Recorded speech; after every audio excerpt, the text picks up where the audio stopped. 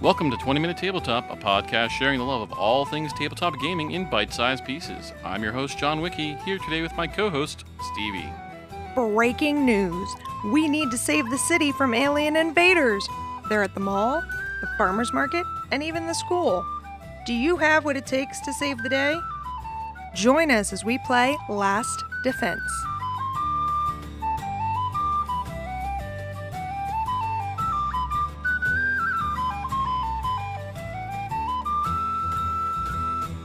What is Last Defense? Well, let's turn to the back of the box. Careful, don't spill it. You are the city's last defense. This exciting, easy-to-learn cooperative game plays in 20 minutes every time. Team up to save the city from the monstrous threats before they overrun your defenses. So let's start with our first impressions. I really liked that this had that vintage alien movie feel in a board game. Frantic fun for fighting fiendish foes. There was quite an alliteration there. Thank you. So let's talk the start and setup of the game. First and foremost, you're going to need their app to run and time the game. Now, the app is more than just a timer. It actually has a function within the game. And one of the things that I find amusing about it, we'll go into it in a little bit, is it continues that vintage alien movie feel as you're playing. Yeah, it's definitely much more than a timer. Then you need to set out the board and you choose your character and their figure to go with it. You'll mix up the tokens face down, both Rebel and Scientists. They'll get added to the board throughout the game.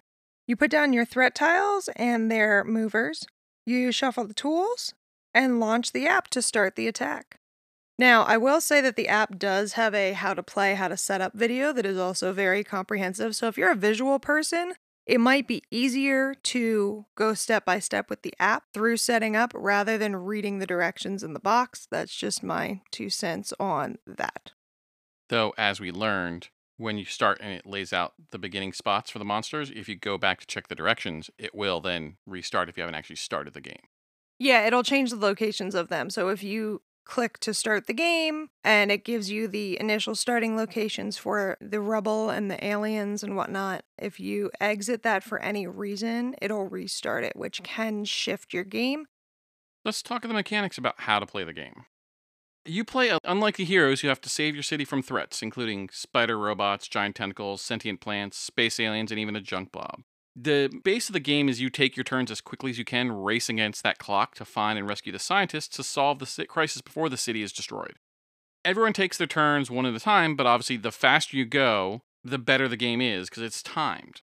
So what you'll do on your turn is you roll 2 dice. One is a tool dice, one is a move dice. You draw the number of tools based on the number on that die, and you can move up to the number on the move dice. When you end on a space with Rebel, you flip it over. That token will tell you the tools you need to remove the Rebel and get to the scientist who's trapped underneath. So you discard tools to clear the Rebel and reveal the scientist. If you reveal the scientist, you add them to your character card. If you're on the same spot as another player, you can trade to be able to give or take a tool once per turn. So this can be really useful to hand off a tool to somebody else if they have one of the 2 tools you need for a scientist. If you hand them off one of your tools, they can on their turn move to the next scientist and try and unlock it. So it's good for giving what you need to other players, but also if somebody doesn't have 5 tools, you can give them some of yours so your tools don't get lost when you have to discard down to 5. So at the beginning of the game, the app announces 5 locations where there are scientists and Rebel. As the game progresses, the app will stop to announce threats that appear or move. So this will add the threat, but at that same location, it also adds another Rebel pile and a scientist.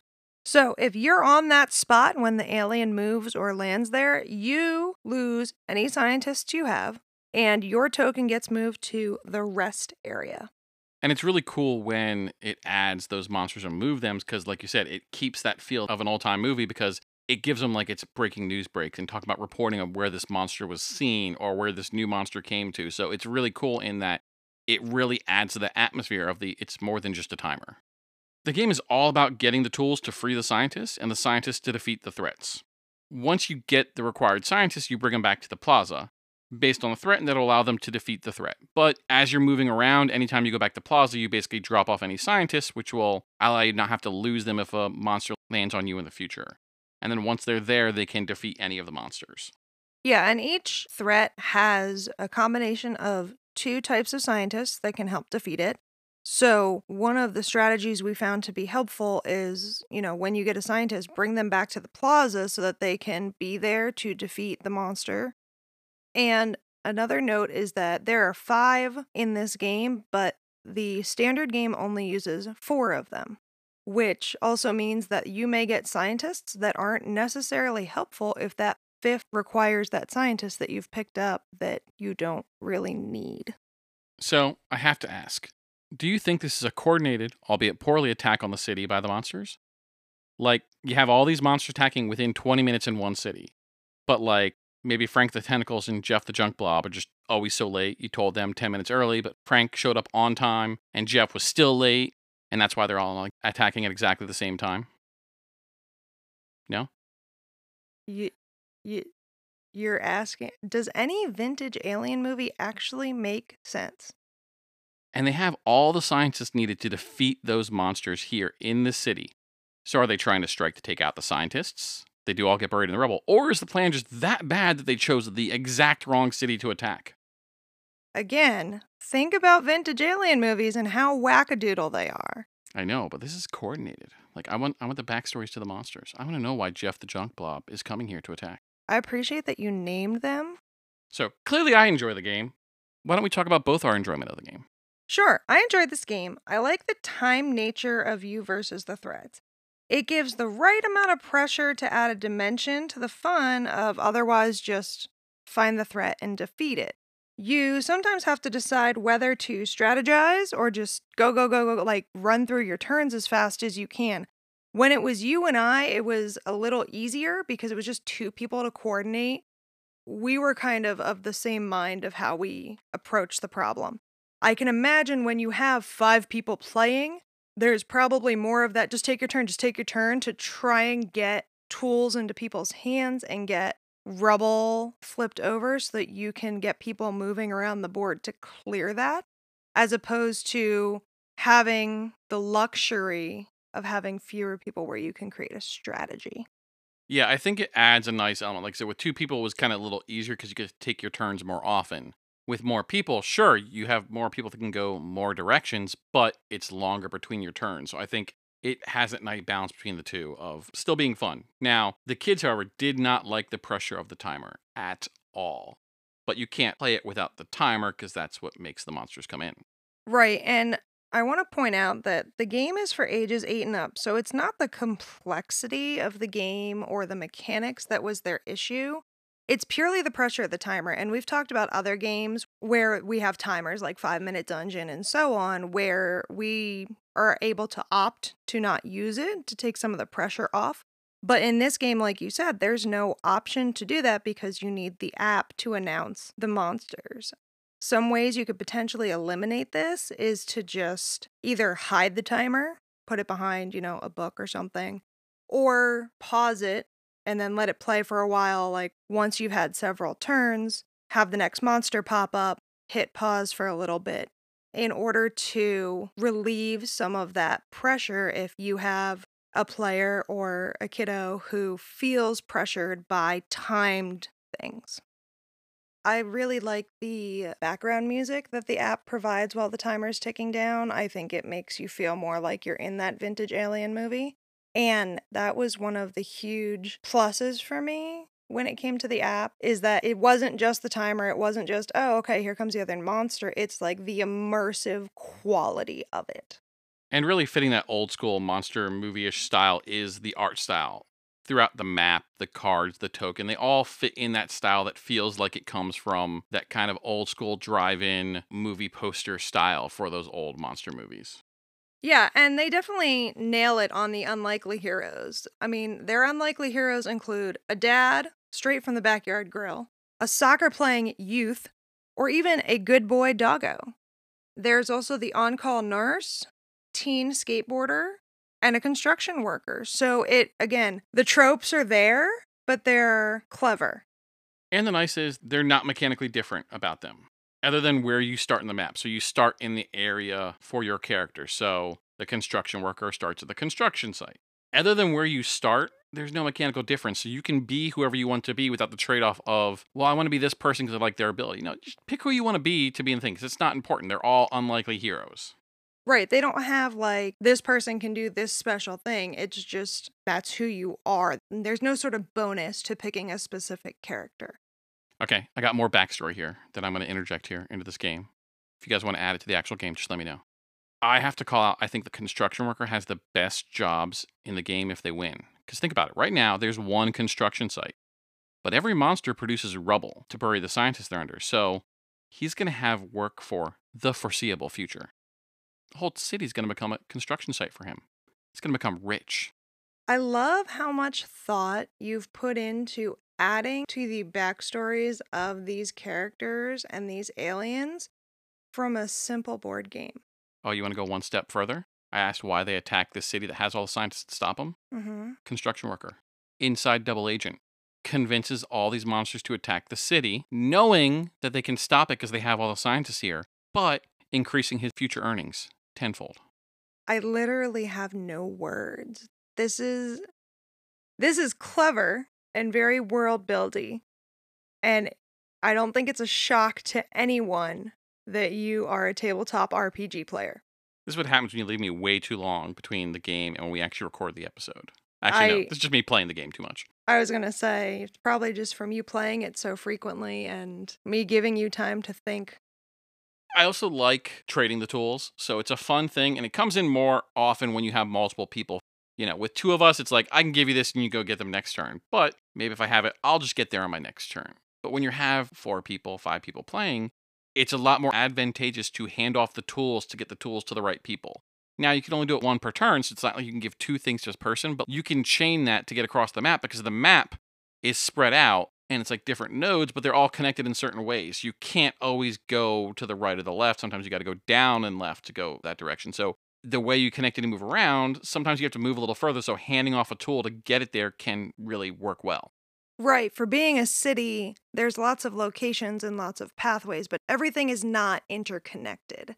Which, again, this is a poorly designed city if that's the case, I guess. We're going to go into weird backstory. Maybe it's DC and nobody knows how to get around. Look at a DC map sometime. It's confusing. I definitely feel like it was a lot more chaotic when we played with 4 people. Not just because the other 2 people were our children. When we got this game, a year and a half ago? They were significantly younger and not quite as strategy focused.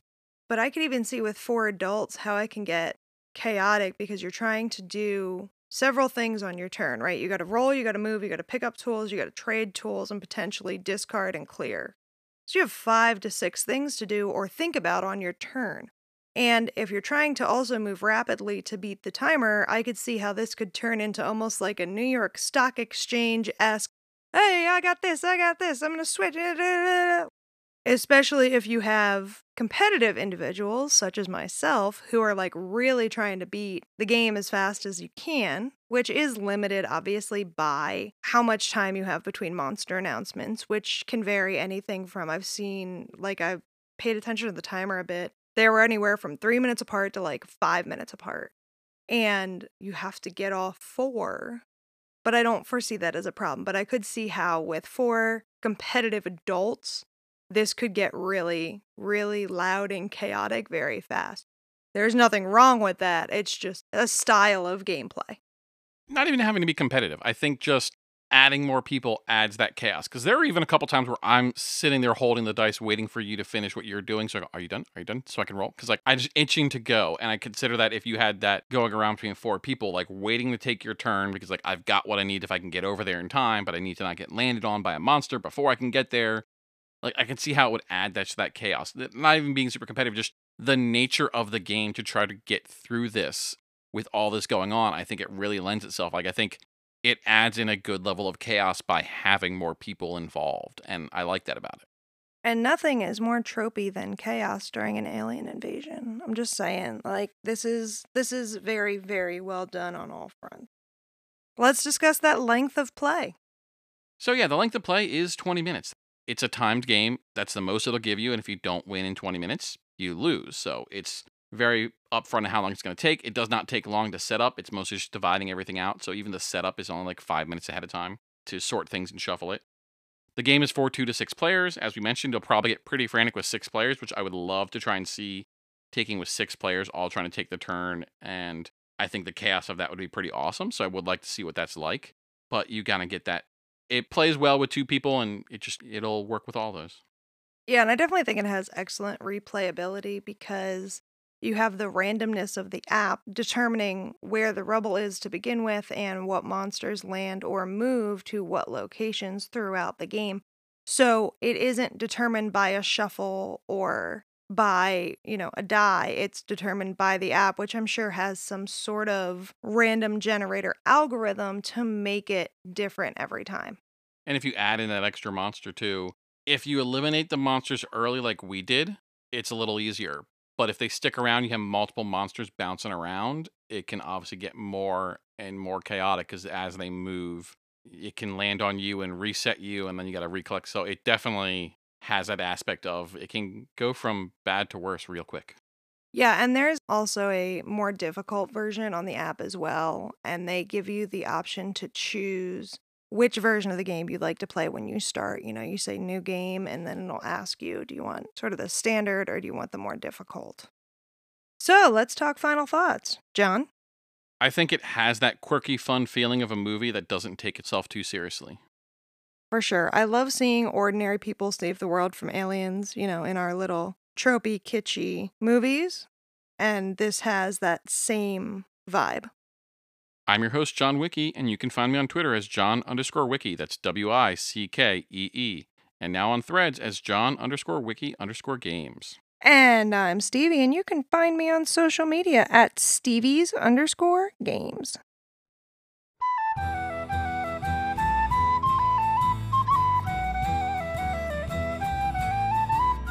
"20 Minute Tabletop" is a Morecore Studios production. Theme song by Arthur Rowan, Morecore art by Sita Duncan. Do you want more tabletop gaming fun? Subscribe to 20 Minute Tabletop on Spotify, Apple Podcasts, Google Podcasts, or wherever you get your podcasts. Like what you hear? Leave us a review while you're there or tell a friend.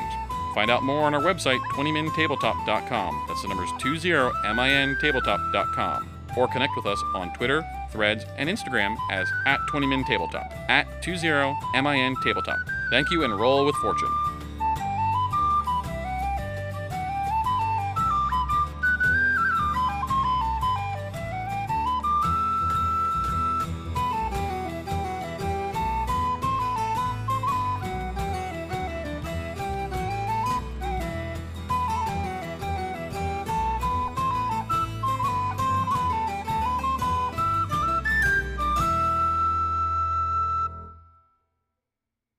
Since you've clearly given them all names. Frank the Tentacles, obviously, I already mentioned. Spider Robot? Sammy. And the sentient plants clearly are going to be named Audrey.